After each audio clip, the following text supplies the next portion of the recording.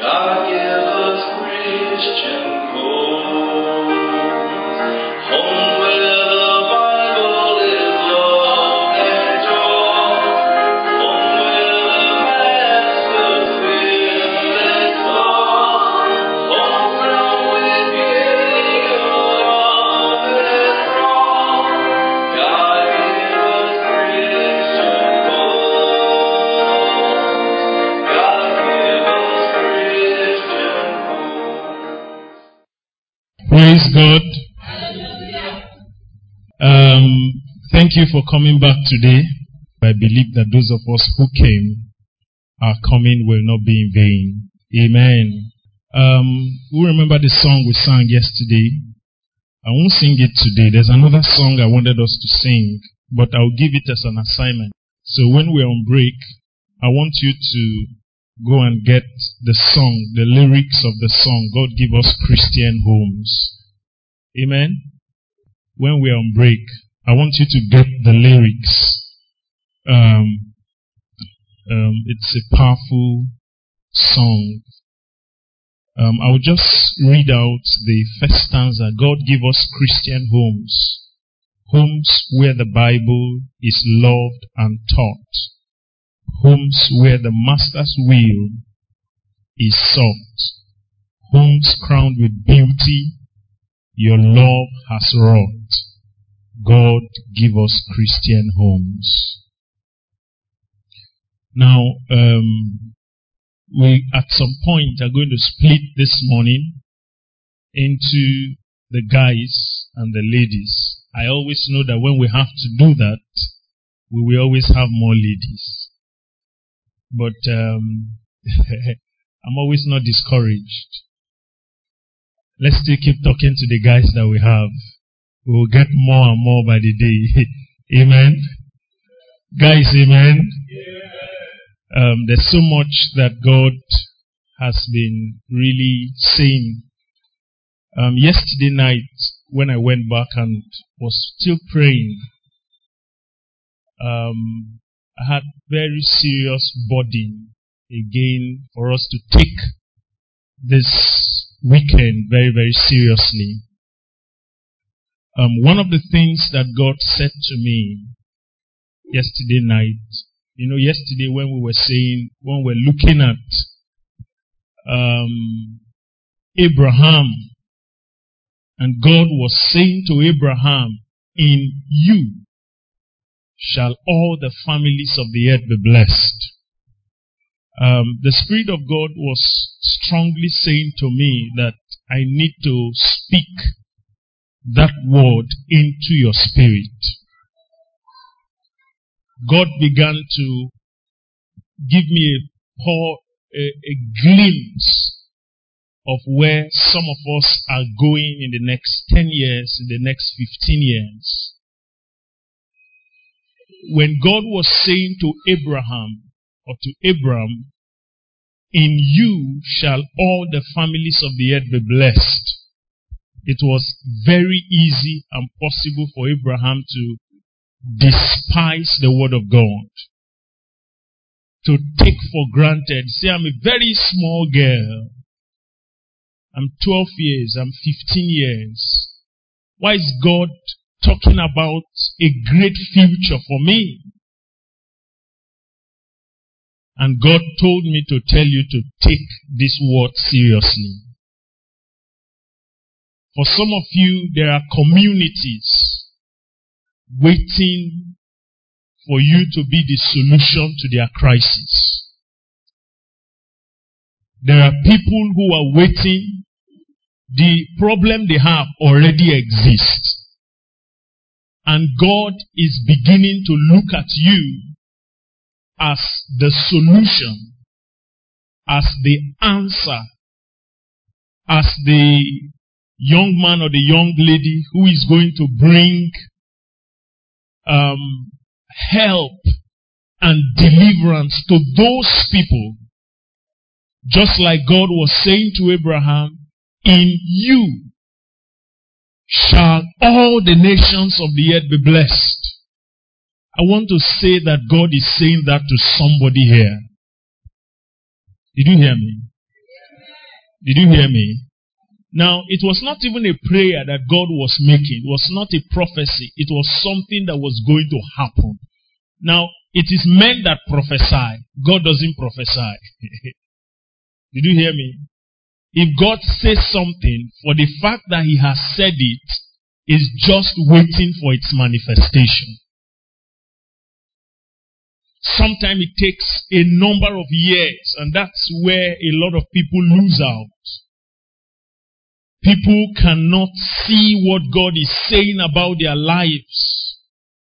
And some of the things we are going to be discussing today, they exchange their great destinies for a very momentary pleasure. But the moment you begin to look at yourself and begin to have a sense of responsibility that God is taking me somewhere, that my life is not an accident, it's not an incident, my life is not a coincidence, my life is set on His program. The moment you begin to get that grasp, everything about your life becomes different. Everything about you becomes different. Your relationships become different. You become very careful. You become very skeptical. You look at things and look at things and look at them again. But I want to start this morning by saying that there's a great future ahead of someone here.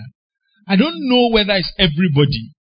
But yesterday night, God kept impressing that on my spirit. That there's someone that God is saying through you. And in you, some of you is community, some is hospitals, some is a whole sector of an economy, some is in ministry. There are people who are going to be blessed because of you. So I want you to begin to, don't look at yourself as present. I think it was still this week or last week, trying to check some of the notebooks. When I was 17, between 16 and 18, God began to say some of these things to me. I remember I was studying Jeremiah one day, and God said, I know the thoughts I have for you. One of the things God said to me that they said there's a space I have carved out for you. I was still a teenager. And the confusion I had was, I looked around me. I think I was struggling to get into the university. I looked around me. I looked at myself. I looked the room, where we were living. I looked around the whole house. I said, God, how can you be saying this to me? And that's the first thing I want to drum into your spirit. When God wants to do something in the next 10, 20, 30, 40, 50, 100 years, He begins to talk about it well ahead of time.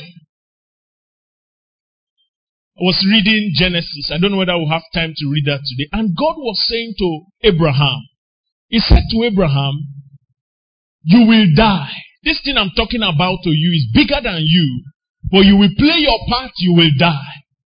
After 400 years, your people will be sent to a nation, and those people will... And I said, God, and I will raise a deliverer. So when Abraham was still 400 years earlier, God already began to talk about Moses. God already began to say, at this so time, somebody is going to be born that is going to set the background for the deliverance of Israel. So I want you to note that God has already spoken about you. Amen. Amen. I say God has done what? He has already spoken about you. Some of the things I see in my life, few things, I know that God has said them many years ago. God told Jeremiah, I said what? Before you were born, I did what? I knew you. And before you were born, I did what? I had already ordained you. And somebody say, I've not done, Jeremiah saying, I've not done ordination. I've not gone to theological school. God said, even before you were born, I already ordained you. Amen. Amen. I pray that your eyes will be open to see it. I pray that your spirit will begin to arrange itself and prepare itself to become what God wants you to become. Amen. I was so excited yesterday night. I became more particular about some of the things I'll be sharing with us today. I became more scared and more fearful, but yet more privileged that even though it looks like these are young and ordinary people, there's a great future ahead of you. Can you help me tell your neighbor there's a great future ahead of you? I hope you believe it. Help me ask the person, I hope you believe it. It's not just good talk. It's not like when you go to some places, they'll say, tell your neighbor you're going to be a millionaire. I said, I'm a millionaire. No. It's not just wishful thinking. Through you shall the nations of the earth be blessed. Amen? Through you. And I want you to know that. Now, this morning, we want to deal with relationship issues. And I want to create a background before we split into the brothers and the sisters. And we'll continue with that. We're going to first of all read Genesis chapter 24, verse 1 to the end. Genesis chapter 24. I'll read from the New International Version. Genesis chapter 24. Abraham was now old and well advanced in years, and the Lord had blessed him in every way. He said to the chief servant in his household, the one in charge of all that he had, put your hand under my thigh. I want you to swear by the Lord God of heaven and the God of the earth that you will not get a wife for my son from the daughters of the Canaanites, among whom I am living, but will go to my country and my own relatives and get a wife for my son Isaac. Genesis 24.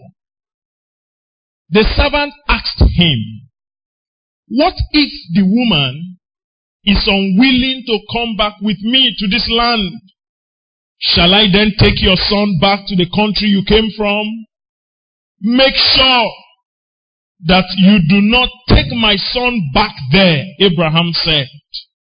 The Lord, the God of heaven who brought me out of my father's household and my native land, and who spoke to me and promised me on oath, saying, to your offsprings I will give this land, he will send his angel before you, so that you can get a wife for my son from there.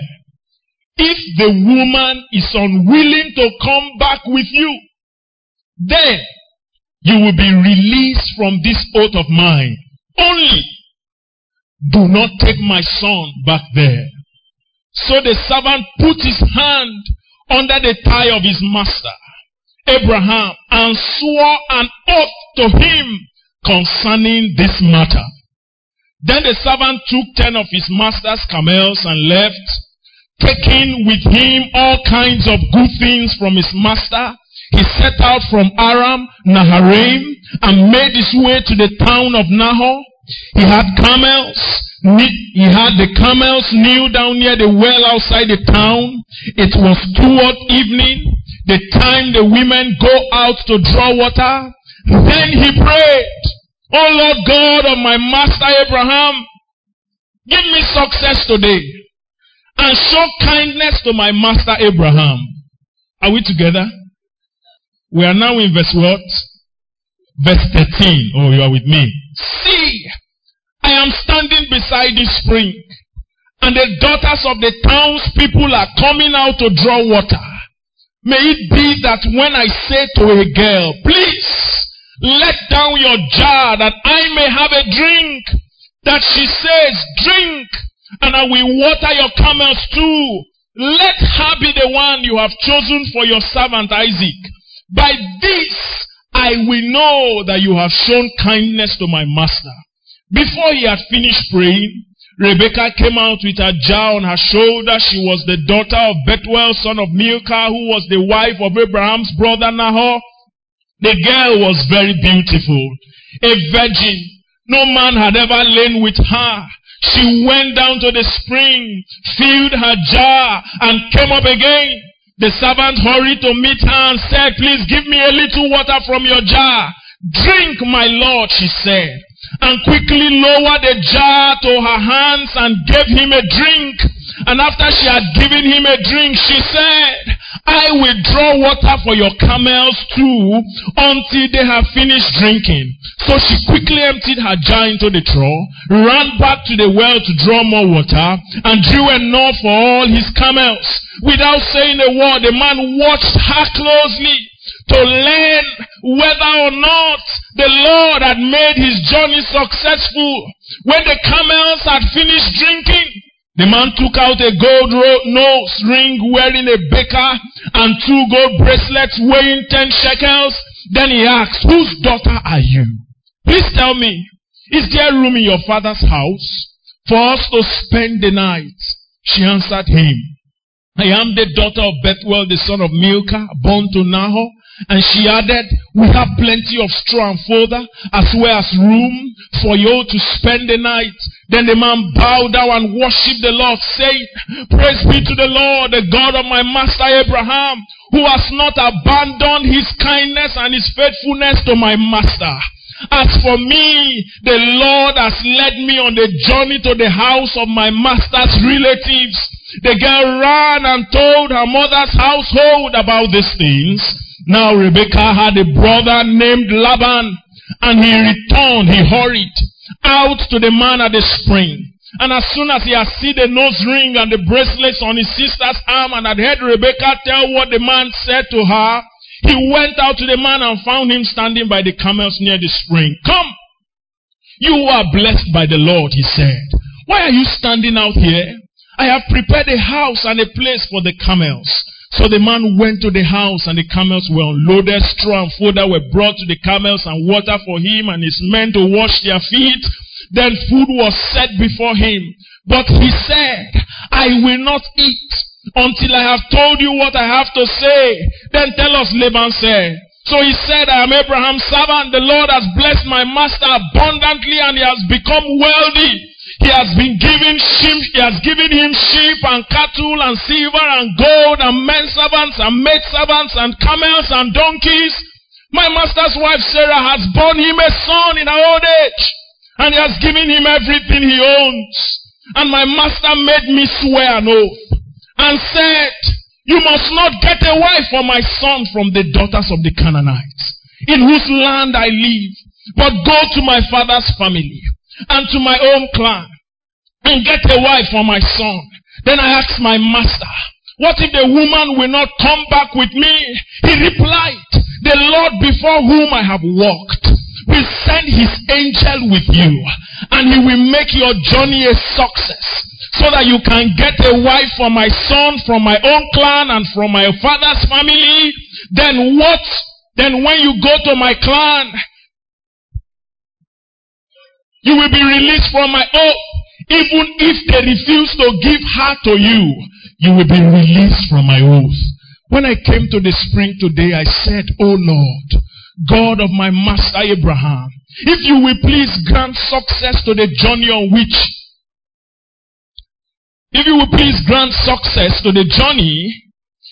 on which I have come. See, I am standing beside the spring. If a maiden comes out to draw water and I say to her, please, let me drink a little from your jar. And if she says to me, drink, and I will draw water for your camels too, let her be the one the Lord has chosen for my master's son." Before I finished praying, in my heart, Rebecca came out with her jar on her shoulder. She went down to the spring and drew water and said to her, "Please give me a drink." She quickly lowered her jar from her shoulder and said, "Drink, and I will water your camels too." So I drank, and she watered the camels also. I asked her, "Whose daughter are you?" Whose daughter are you? She said, "The daughter of Bethuel, son of Nahor, whom Milcah bore to him." Then I put a ring in her nose and the bracelets on her arms.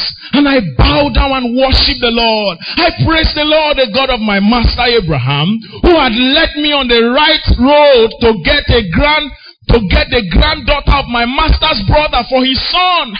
Now, if you will show kindness and faithfulness to my master, tell me. And if not, tell me, so I may know which way to turn. Laban and Bethuel answered, "This is from the Lord.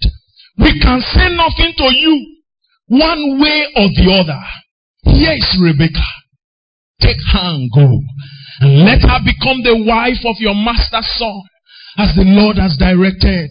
When Abraham's servant heard what they said, he bowed down to the ground before the Lord. Then the servant brought out gold and silver and jewelry and articles of clothing and gave them to Rebekah. He also gave costly gifts to her brother and to her mother. Then he and the men who were with him ate and drank and spent the night there. When they got up the next morning, he said, "Send me on my way to my master." But her brother and her mother replied, "Let the girl remain with us 10 days or so, then you may go." But he said to them, "Do not detain me now, that the Lord has granted success to my journey." Hallelujah. Send me on my way so I may go to my master. Then they said, "Let's call the girl and ask her about it." So they called Rebekah and asked her, "Will you go with this man?" "I will go," she said.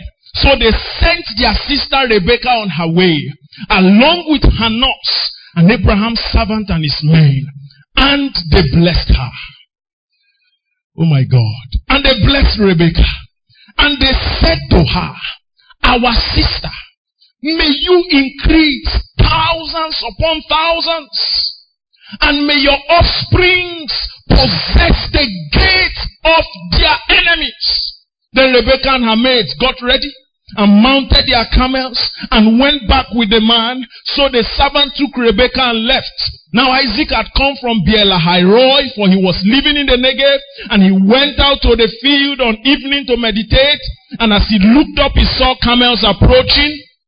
Rebekah also looked up and saw Isaac. She got down from her camel and asked the servant, "Who is that man in the field coming to meet us?" "He is my master," the servant answered. So she took her veil and covered herself. Then the servant told Isaac all that he had done. Isaac brought her into the tent of his mother Sarah, and he married Rebekah. So she became his wife, and he loved her. And Isaac was comforted after his mother's death. Praise the Lord. I don't know whether the excitement in my spirit was also bubbling in your spirit. But because of time, I almost cut short the reading with some of the things that were already exciting and impressing my heart. But this, for now, before we split, I want to just create a foundation. Abraham was blessed. We are having a relationship seminar. And I'm sure somebody say, "Where do you read this story? How did he join?" But you will understand. Abraham was blessed. God had placed a blessing upon him. God had promised him that in you all the nations will be blessed. God had said something to Abraham, and Abraham had lived and had lived. At this point, his wife had died. And he had married again, and there was a burden on Abraham's heart. There was something that troubled Abraham. This blessing must move on. This thing God has said to me must be carried on. I prayed for a son. The son has come. Now that the son has come, there is something that I must settle before I go. There's something that if my son does not get right, there is a risk of what happens to this seed. And this morning, I want you to note that if you don't get relationship right, listen to me carefully. Everything about the blessing of God and the blessed life is at risk.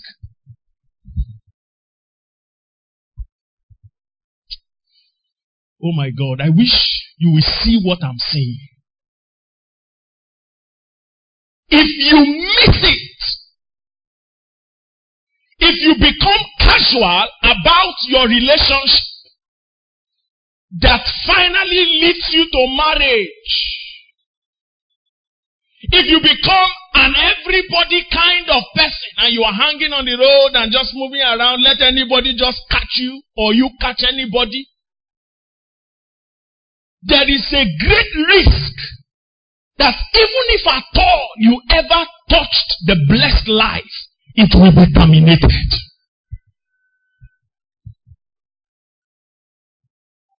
Abraham, the father of Isaac, knew from his experience, because later when we come in the evening, we'll be looking at some areas of Abraham's life. But let's leave that because he had learned his lesson at this point. He knew that if Isaac will miss it, the blessing will be missed. He knew that he had given, when the servant was speaking, he said, Abraham has given his son wealth. He had given him everything. He has given him the blessing. He has connected him to God. At this point, Isaac was already having a very personal relationship with God. Isaac was already understanding the principles of God. He was already beginning to grow in meditation. And Abraham knew that if my son misses it here, we will not be able to recover it soon.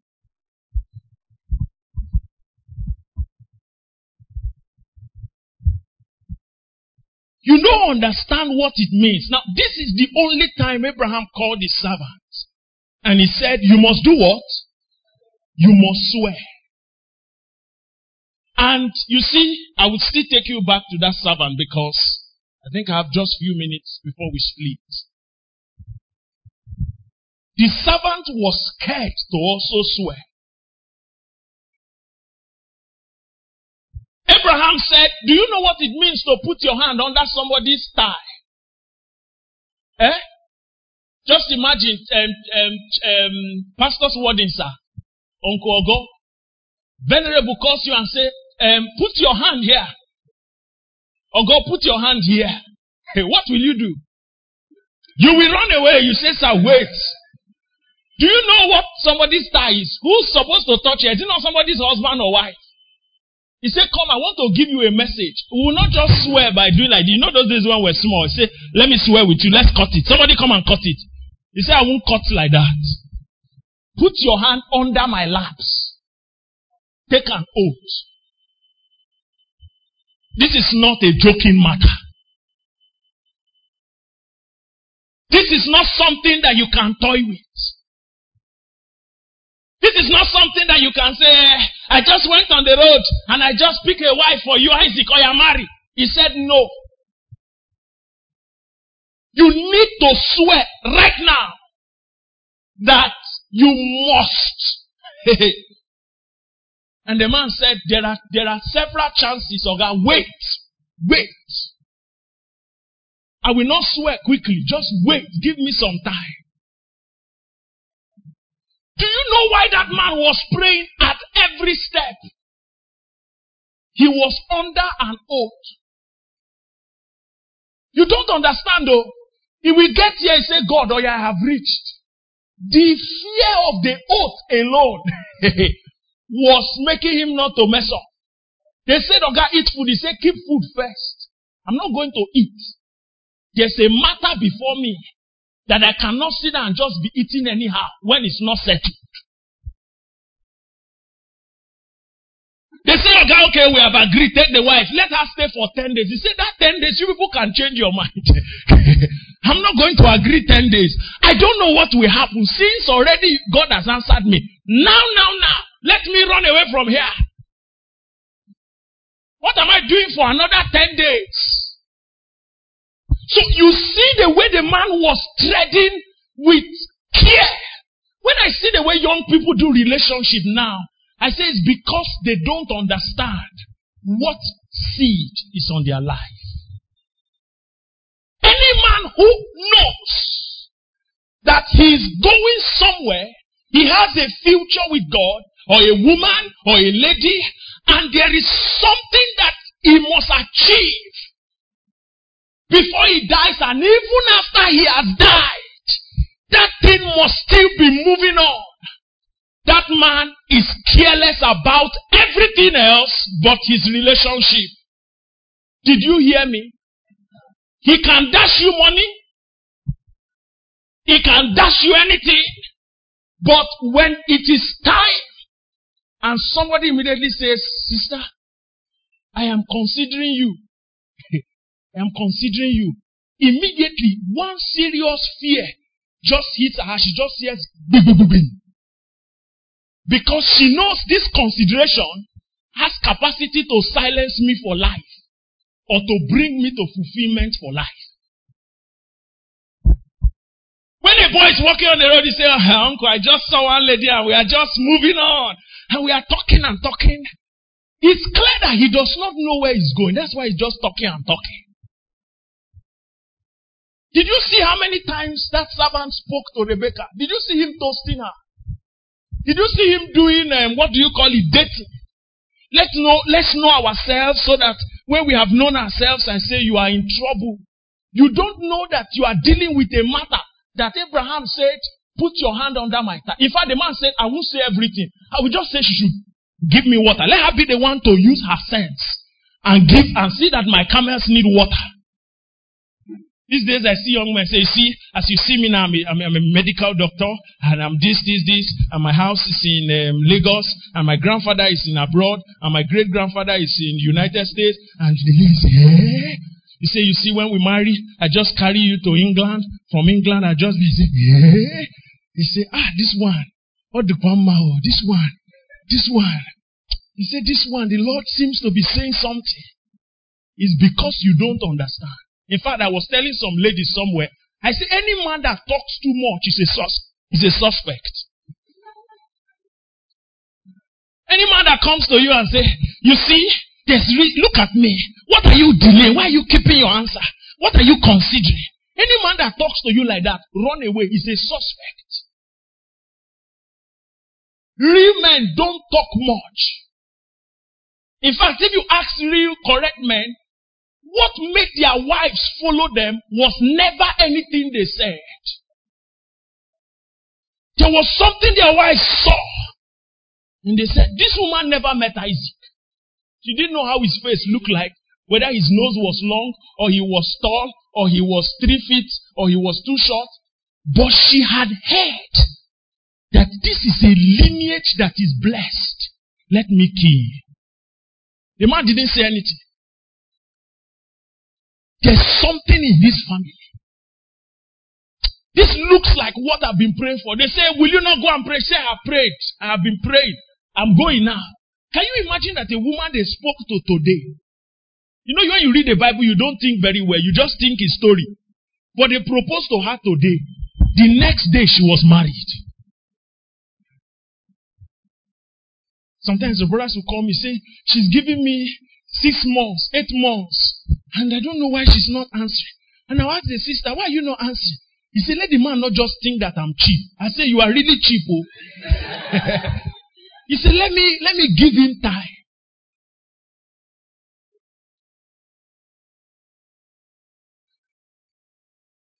Now, I will just say 2 things, then we'll move back. Can you go to verse 5? Verse 5.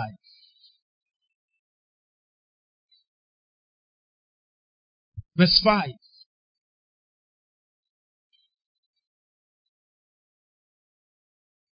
The servant asked him. Verse 3. I want you to swear by the Lord God of heaven and the God of the earth that you will not get a wife for my son from the daughters of the Canaanites among whom I am living. That's unbelievers, people who are not Christians. And he said, okay, so that's not a problem. The man didn't even ask a question about that because I'm sure he had seen all the unbelievers and said, no, this one is not going to make headway. Then the servant asked him, what if the woman is unwilling to come back with me to this land? Shall I then take your son back to the country you came from? Make sure that you do not take my son back there. The Lord, the God who brought me out of there. The Bible is so interesting. Out of my father's household and out of my native land, and spoke to me and said to me and promised me an oath that to your offspring I will give this land. He will send his angel before you so that you can get a wife for my son. From where? From there. If the woman is unwilling to come back with you, there you will be released from this oath of mine. Only do not take my son back there. Now, he had crossed the first level of unbelievers, Canaanites, people who never had a covenant with God. And he said, but there's some problem.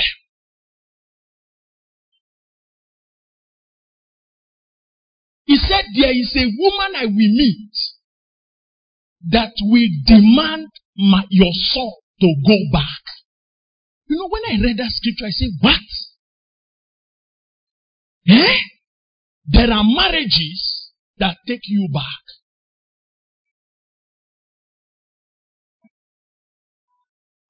You know that we are going somewhere. There are marriages that will first slow you down. Say, slow down. This your spirituality is too much. Slow down. You will first slow down. After 2 years in the marriage, you will discover that now so you just they go. Now so you just they go. Somebody met my wife just before we were to marry. He was also one of the brothers who was interested in her. But God knew that that was not where she was to go. So he met her before we married. He said this preaching and Christianity your husband is doing. Now he will marry and he will settle down. Let me see whether I will still be just preaching and all this. He will settle down now. When my wife told me, I jumped up in my spirit. I say, God, this brother has not seen anything yet. Now I will increase my speed. But I want you to know that generally that's what marriage does. It takes people back. Abraham said, rather than my son to marry, the oath is broken. I don't know whether you understand. Rather than my son to marry somebody who will draw him back. Every time he stands up and wants to move, person say, hey, look at this other one, look at the car they are driving. Hey, you have money, every time you say, church. Let's buy car, let's see, people are driving. The man will say, okay, I'll buy car for you. Is that what you want? He said, hey, buy car. So the man buys car. And he also wants to move again. The woman said, draw. We need to go on holiday abroad. We need to go on holiday abroad. The man wants to move again. The woman say, the children cannot school in Nigeria. They need to school abroad. So there are men who are on permanent debt so that their children can school in UK and abroad. Ask them, how did they get into it? Some of them have ever forgotten that they even used to carry a seed of blessing on their life. So as I draw this to an end, I want you to note how fast, how far, and how well you will go in life is a function of your relationship life, ultimately your marriage. How fast, how far, how quick, how correct you will move in life is determined by who you marry. There is somebody you will marry that will be a wheelbarrow. Have you seen a wheelbarrow? A wheelbarrow is not as heavy as a car, but it does not have capacity to run. It does not have an internal energy to drive itself. A wheelbarrow will be everywhere you leave it except you move it. And I'm praying for you this morning. You will not be a wheelbarrow. And you will never hook a wheelbarrow. I have seen people settle very well when they get married. I have seen people, some of them are just covering up by doing church activity. But when you ask them, they have lost something. When you ask them, there is a loophole. One of their tires have been punctured. When you ask them, they just shake their head and say, forget. Well, just leave that thing. Leave that thing with a move. I don't have yet many people who are old. But even the few I have, I'm already seeing it. There was this man that we are going into our groups now. There was this man that used to come to preach to us when we were in secondary school. If he comes to a conference and he preaches, hey, as secondary school students, we will be speaking in the Holy Ghost. People will be crying. The power of God was everywhere.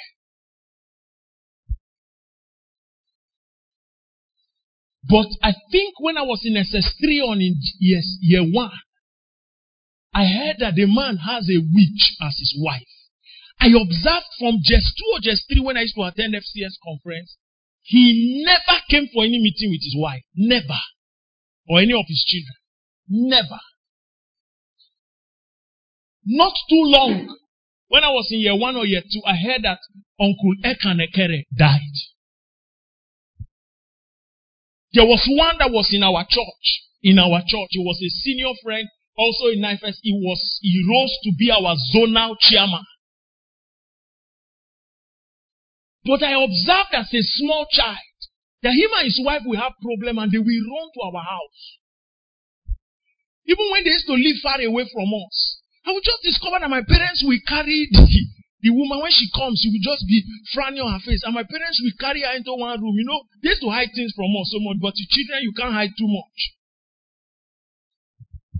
When they now parked close to our house, I discovered that some mornings the woman will run from the house. Sometimes it's the man that will run. Hey, this was an Oga Christian. He didn't marry a Canaanite woman. He married from the family. But it was a woman that says, I'm not going with you.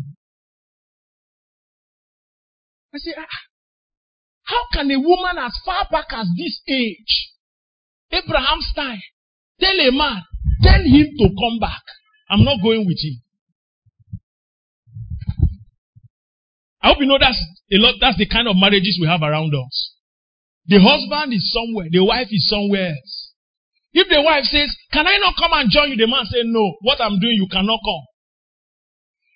If the man says, can you not come and join me? The woman says, no, what I'm doing, I cannot come. You see, when you read the Bible, you don't know it's happening around.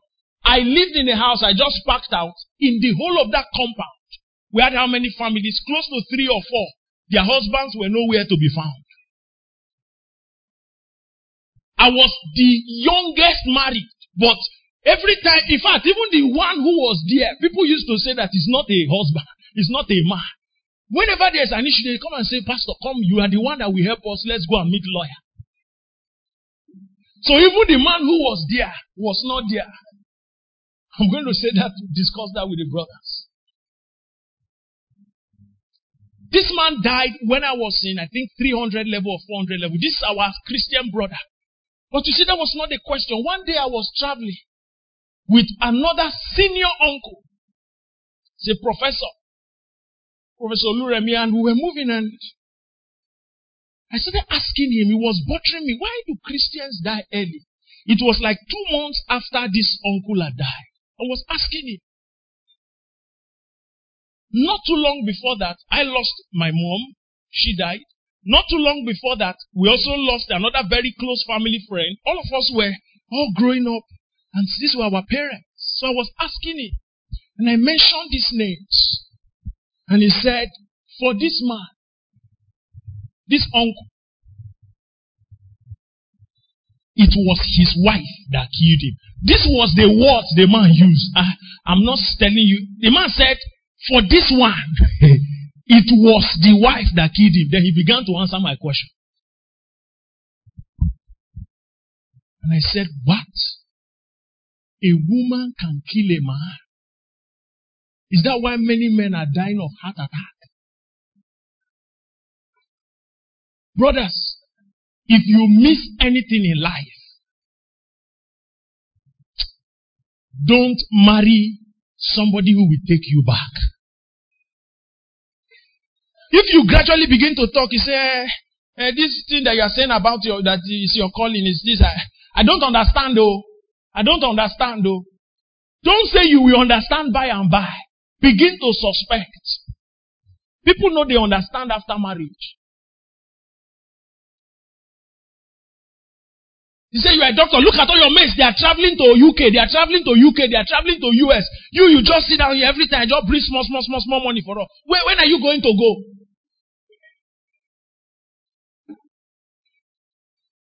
Know that you are marrying a drawback. Sisters, if you have a sister around you, help me tell her, don't be a drawback. You are not hearing. Say, tell her, don't be a drawback. And brothers, don't also be a drawback. Tell the brothers. No, but it's more popular with women. Women are so hot. They are carrying a blessed life. When they marry,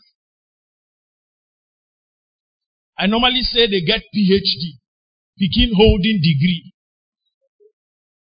That's how best we define women. That will not be your case. Now, as we separate, we want to look at what are the foundations I need to lay so that I will not miss it. It's easy for me to be telling you, dress well and do this well. When you come out, you just make sure that you don't talk and flat. You put some treble on your voice. Let your voice be able to go up and down. I have deceived you. I have deceived you. So I'm here with my wife. That's the best gift God gave me. She's here. I won't tell a lie. When she was to marry me, I had no single property. Did I? Maybe the only things I knew I had were books. In fact, when I was coming to Engr, I came with 2 bags. To resume, one of the bags was a big Ghana must go of books. The other one was a small bag of my clothes that I had. I don't know when last I bought clothes. Before that time. She's the one that is clothing me. If not, you won't see me in the market buying clothes. Very bad problem. At the point, in fact, there was a time she came to visit where I was staying as our fellowship house. It's just like this. empty football field. We used to call it football field there. Just rocked. There was no single thing inside. None that the fellowship had, none that I had.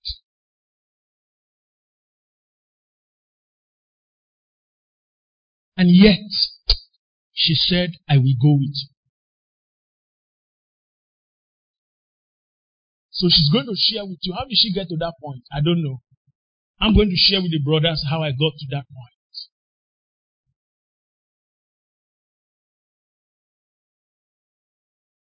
God is helping us now have small property. I don't have plenty yet. And you see, because I parked the other day, I saw the problem with property.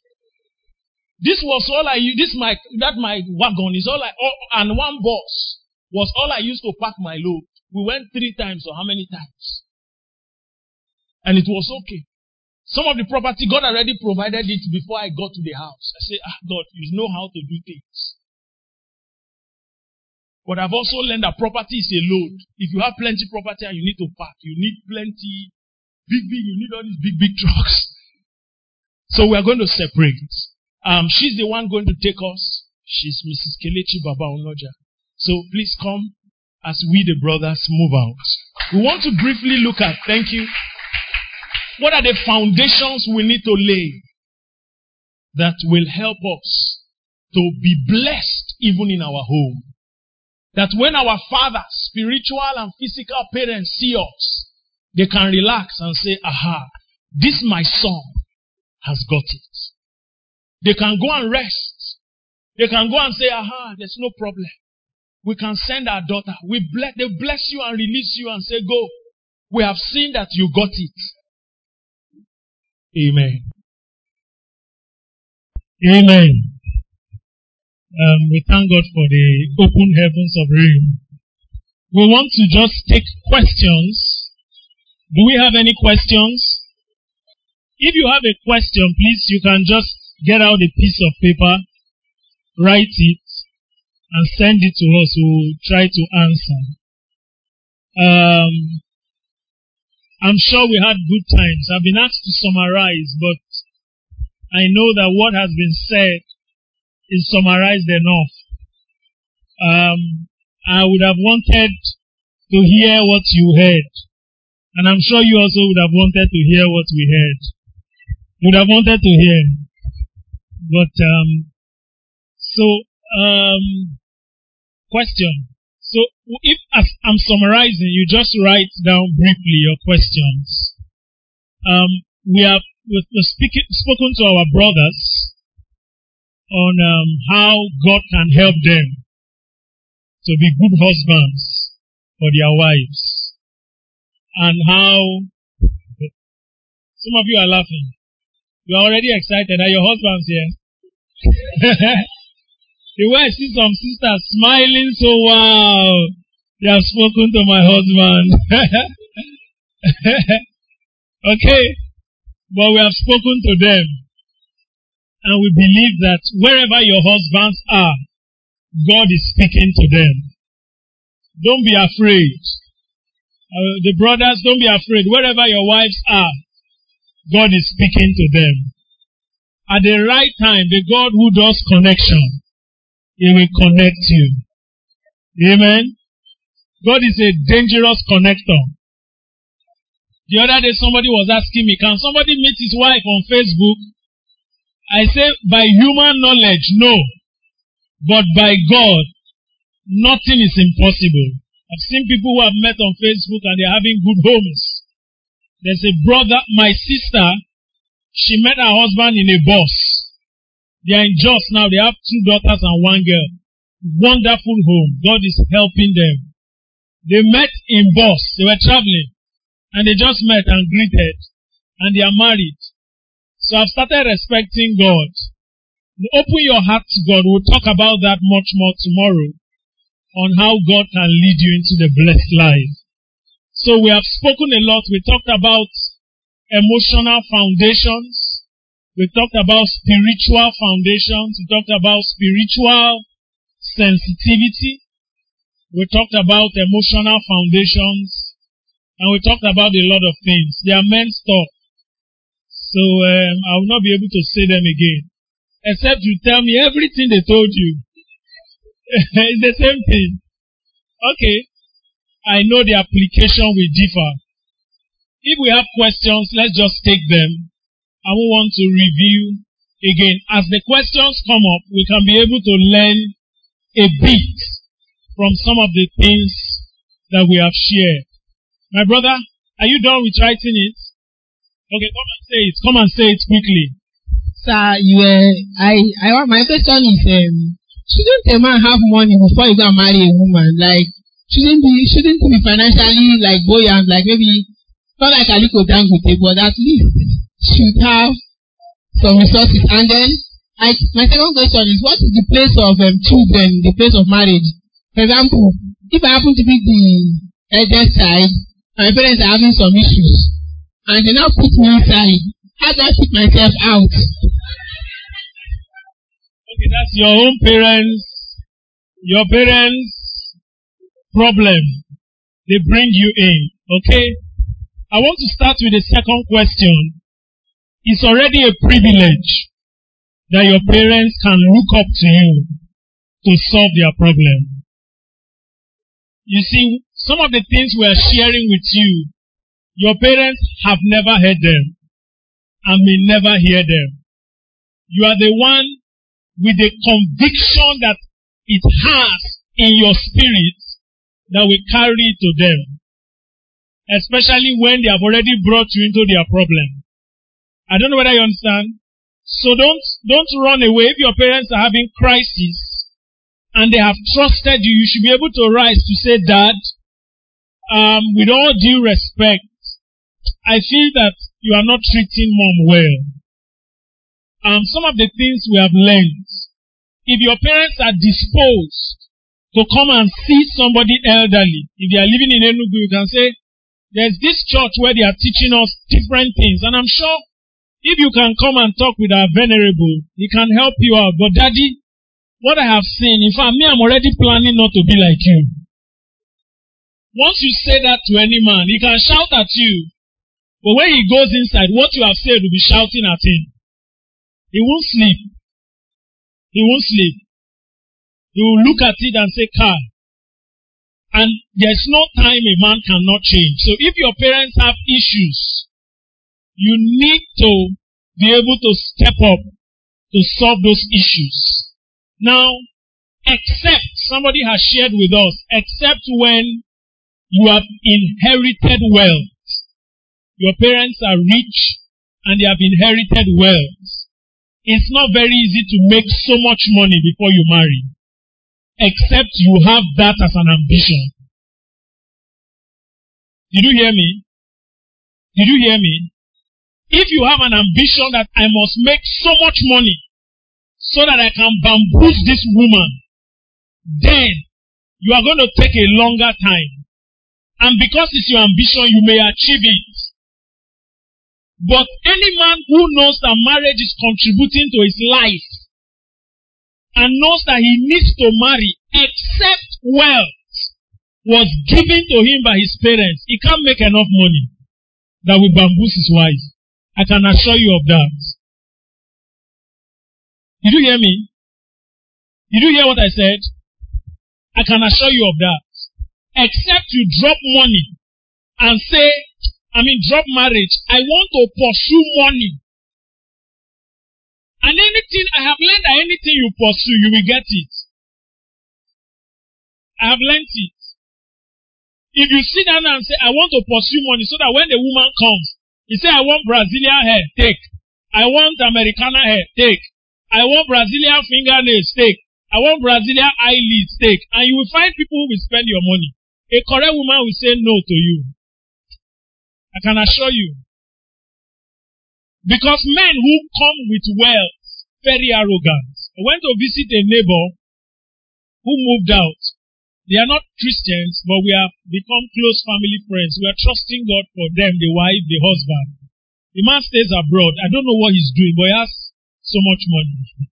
He built a dangerous house in 1 year. Dangerous house. And these people who stay abroad, fear them. Especially those ones who don't want to carry their wife abroad, fear them. They are dangerous people. Don't marry those Malay boys. Sisters, if anybody is abroad and he doesn't want to carry you abroad, doesn't tell you what he's doing, and you will not go there and be doing it with him, don't marry. So I went to their house to visit them, and I was talking with the man. He said he's building a set of chairs. I went the other day, I saw it. He said those chairs are going to be 1.2 million, set of chairs and dining. It's carved with hands. It's not this kind of ordinary chair, 1.2 million. That's some people's annual salary. Some of us, like 4 years or 5 years. He said he's going to use it to build chairs. But when I was talking with the man shook his head. He said, Kai, this woman lucky, oh. She just come inside enjoyment. This is my wife, eh? She lucky. That woman lucky, where? Ah. Every time my wife has opportunity to discuss with that woman, it is the woman that made my wife to know that please, one is useless. She's not married. I think that's the best way to say it. Even if the man comes from abroad, he cannot sit down in the house with them for 1 hour stretch. So most of those men who pursue money marry you to the money, not to themselves. You're going to marry the money. They'll drop money for you. Just be moving around, changing cars, and you are headless. You are not married.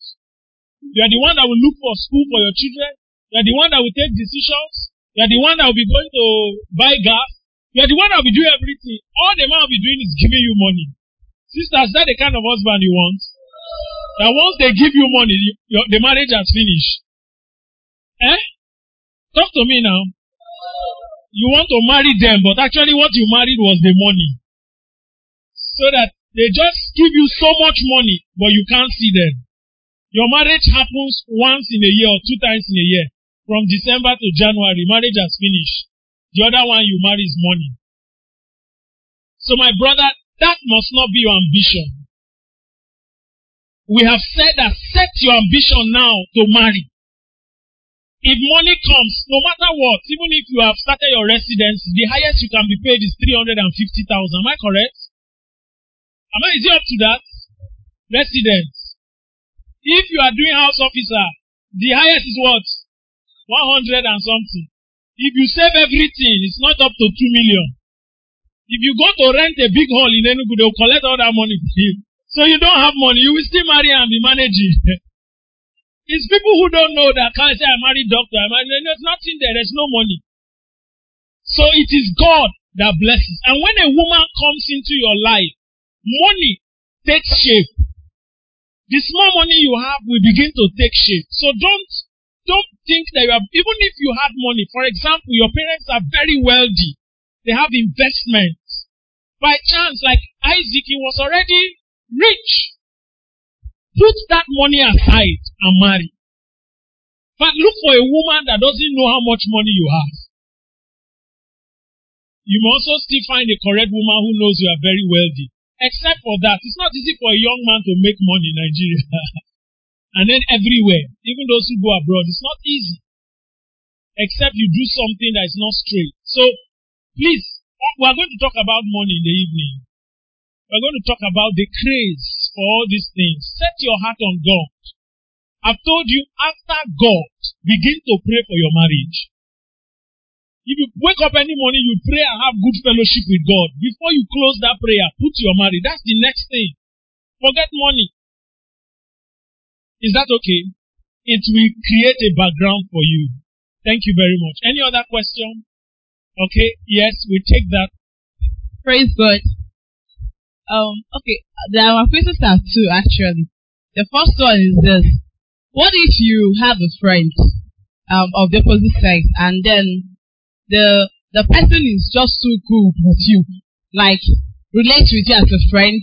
And what about females that your natural instinct most times tells you what this person is driving to, and you know that this is not actually the right person or the right thing to do? How do you dissociate yourself, like, without making the person go deeper and then feel hurt at the end of the day? And then secondly is, I've heard some messages and some persons that will always say, don't marry a man that doesn't have a spiritual head. And then apart from God, like you said, but even if he's doing well when ministerial and otherwise, but he doesn't have someone that he submits to as a human. And I met this friend in school. So he was like, he had this calling to be a minister. But most times there was someone he wanted to mentor him into it, and God was telling him that this is not it, that he wanted to be the sole owner, like the person that would put him through everything about ministry without submitting actually under someone. That he disobeyed and went. That what he was trying to avoid is getting to somewhere tomorrow and then someone will be like, I was the one that put you through. Someone trying to be there like he was the one that put you through and this or that. So he had to quit and then go on his way and then allow God do whatever he wants to do. So I was actually asking at a point now, from those things I learned. What if he wants to get married and then he gets married to one sister like that wants him to show him a spiritual guide? Maybe someone that actually subject to that message and he has no one to refer the person to. Situations like that, what would be the outcome? Praise God. You know what was laughing when you said a sister? You didn't use yourself, you use another sister. The first question has to do with. Sorry, please. I know I have it in my head, but it is just say something about it. I'll remember. You said, okay. How to dissociate? Oh, the answers are there already. The question that left. Yes. How do you cut from a brother? Praise God. First of all, when brothers come to you, what we're told then is to make them define the relationship. Now, most people just hover around you and stay for a while. They are not saying anything. They are just comfortable with you. And then you just know that these people are just here. And we're told, just define the relationship. Come, you are getting too close. What is it? Do you understand? And then if he says something and he's showing that he's interested in you, and if someone you know that his vision tallies with your own vision where you are going to, you can. But if his vision is not where you are going to and it's not, you can just tell him that, please, I don't want to have anything to do with him, relationship-wise. Thank you very much. I think that's very... Brothers, please don't hover over sisters. Don't do that to them. Okay, mommy, yes. I always go to the worst scenario when I want to do something, especially as a Christian. I don't like giving any chance for the devil. I believe that as a Christian, I don't know, we are older generation to you people. Your own is getting closer. But I know that the word of God standeth sure. As a Christian, if you are born again, or maybe when we are as younger, your relationship should be general. Because if we are talking, why are you, coming around me? For what? For what? Because at times you give them opportunity. When she was speaking, she said that there's a way you carry yourself. Every fly can just come around you.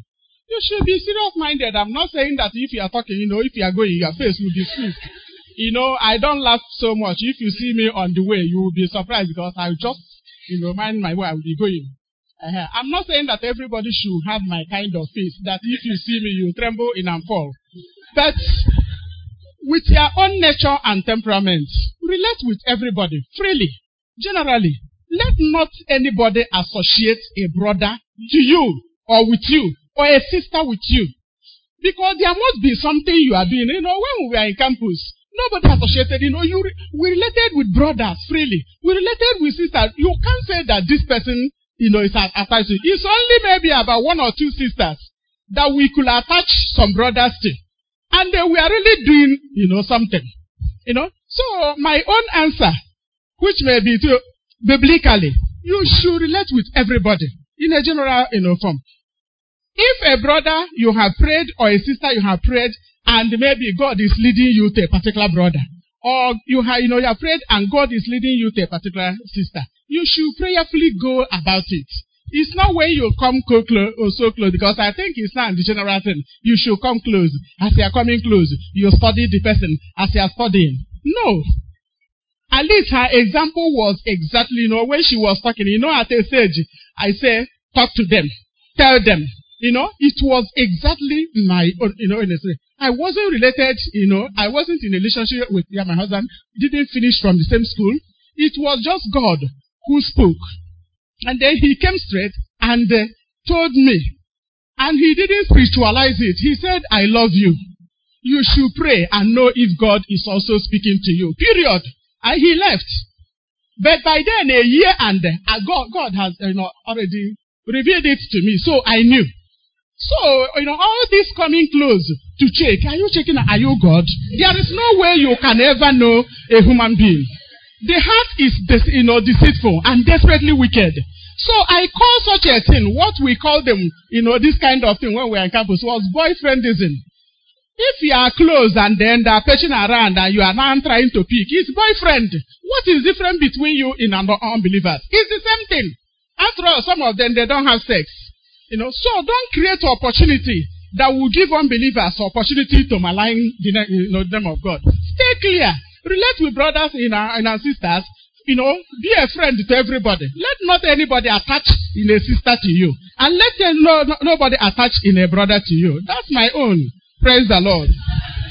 Mom, it's not your own. That's the correct thing. It's not your own. That's the correct thing. It's our own. Why I face the brothers first is that it's we that cause the problem. Even though it takes two to tango. Many times you open the door for us, so we take advantage of it. You show us a signal that, Ade, just come now. I just need a brother. That's unbelief. I think that's simple. There's no need for us.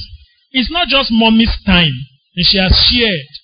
When we announce, we're in the same fellowship, when brethren heard that we were getting married, say, wow, we didn't know. A friend always say, are you serious?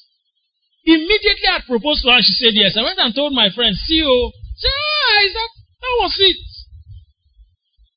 And I had knew then that the only relationship I will have was marriage. I knew.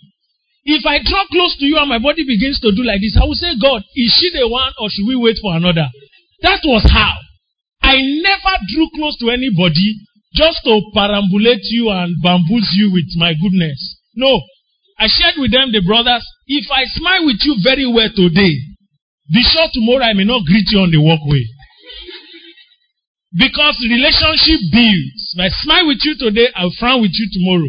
I'll carry mommy's face tomorrow. I'll carry another face another day. So that we just are brethren. And I tell you, the time God settled this in my heart, when we're in fellowship, I asked God, I said, why do you put all these fine sisters in fellowship and say we should marry one? He said, because they are more of your sisters than your wife. They are your sisters. So he helped me there. Let me tell you all the many things that changed about my life was sisters in fellowship. One sister came and visited us. Myself and my best man were in the same room. He later did best man for me my wedding. He said, hey bro Josh, Bolu, do you people have roll-on? When you people come to fellowship, your body used to, people have odor. That was how she was. She was a mother in the fellowship. You should go and buy roll-on and be rubbing your armpit. You people are smelling. You people are not smelling. That was when I knew there's a roll-on. I didn't know what roll-on was. I'm telling you. I came to fellowship one day. We traveled and we came back. My sister's leader came back with 2 shirts and 1 wristwatch. She said, every time we come for fellowship, Presido, you're asking us, what's the time? Oh yeah, wear wristwatch. That was the first wristwatch I ever wore. I don't like the shirt you are wearing. Take these 2. She was 7 years my senior. Take this shirt and wear. You keep wearing these things we don't like. You are our president. Dress well. So I collected it as president's offering and I started wearing it. And we continue. Sometimes we come to their rooms, we eat, we stand up, we go. All those brothers who were hangings with sisters, none of them married before me. None. Till today, some of them have married. They didn't marry those people. Some of them are still not married till now. There's one man wife saying on Facebook, she's still not married till now. She almost boyfriended all the brothers in fellowship. So please relax. Be sister. Be brother. Enjoy fellowship.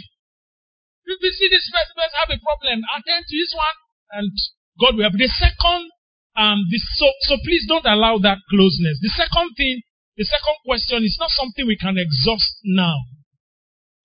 And it's not something that concerns everybody. And it will take us into another aspect which talks about spiritual headship. These days, mentoring and discipleship has been abused. I want to start with that. I don't go around telling people. In fact, if you come and say, this is my father, I say, who? Me. I don't know you. It's not something that I brag about.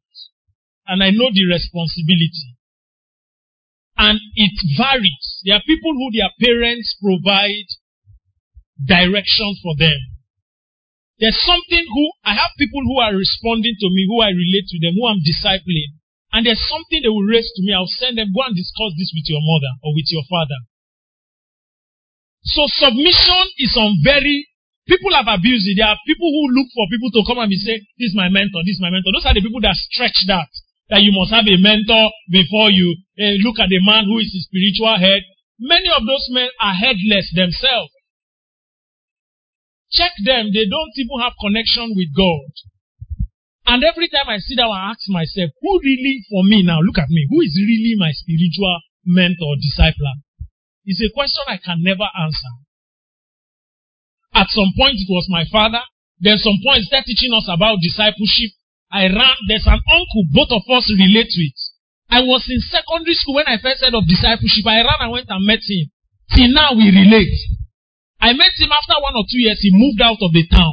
I got into the university. Different people were contributing to my life. I came to Enugu. I can correctly say that mommy and daddy are parents to us. Do you understand what I'm saying? So at different times, God brings and I won't take a major step without informing them. I won't have a major need without calling and say, mommy, this is what we are looking at. This is what we are thinking of. This is what. And sometimes they will also call. But she doesn't come out and say, hey, my son, come here, my son. I don't know whether you understand. So at different points, God provides different people over us. But don't be asking him, who is your spiritual head? He will call one name for you that doesn't exist. I'm telling you. So those are the things. Now, for that young man you are talking about, God may be doing something with his life that a man may want to destroy. Truly. But in some areas, I can assure you there are people who have contributed to his life. He can never say he's a product of God. It's a lie. There were people who taught him in secondary school. There were people who thought there's a church he's attending, there's a priest, there's somebody who is indirectly or directly relating with. I don't know whether you understand. So please, when you sit in seminars and you are listening to people, be listening and be asking the Lord to direct you. When you also have a brother come and approach you and say, I want to marry you.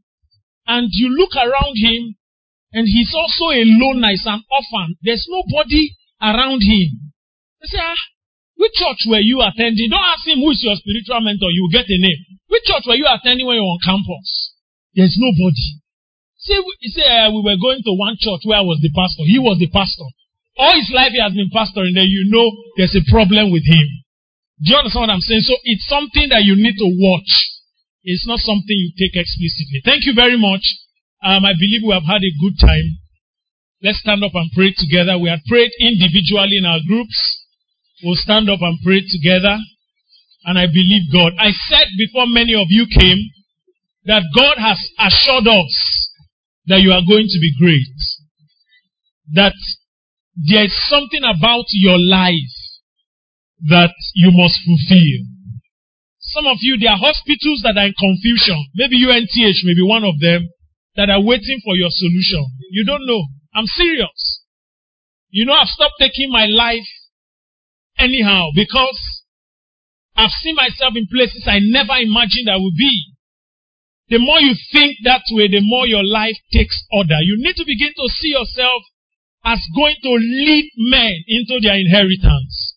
As going to be somebody who there's a blessing in your life that must touch a generation. Amen. Let's pray together. Lord, we thank you for this evening. We appreciate you that you have opened your heart to us. You didn't hide your word from us. You were so clear and plain to us. You have encouraged us to be Christians. You have shown us how we can walk and experience a blessed home. That is possible in this generation to still stand out, to marry correctly, to be a powerful and an excellent young sister, to be a brother with great grace and responsibility. It's possible. We ask that beyond this weekend, you will begin to raise those kind of people in us in the name of Jesus. You will begin to walk in our lives by your Spirit to bring out a virtuous man, a virtuous woman, a great man who is going to be a blessing to our generation. None of us will miss it. None of us will marry backwardness. None of us will marry a man or a woman that will take us back. We will continue to move from grace to grace. Thank you, Father. The oath Abraham swore, we know that you have taken an oath over us. You have sworn and you will not change your mind, that you will surely help us. You took an oath over us, that you will deliver us from our enemies, and that we will serve you all the days of our lives. You swore that oath when you sent your son Jesus. Our marriage will not be different. Our marriage is under that oath, and none of us will miss it in the name of Jesus. Thank you, Heavenly Father. We give you all the praise and glory. In Jesus' name we are prayed. I think we can still do better. In Jesus' name we are prayed. Amen. God bless you. God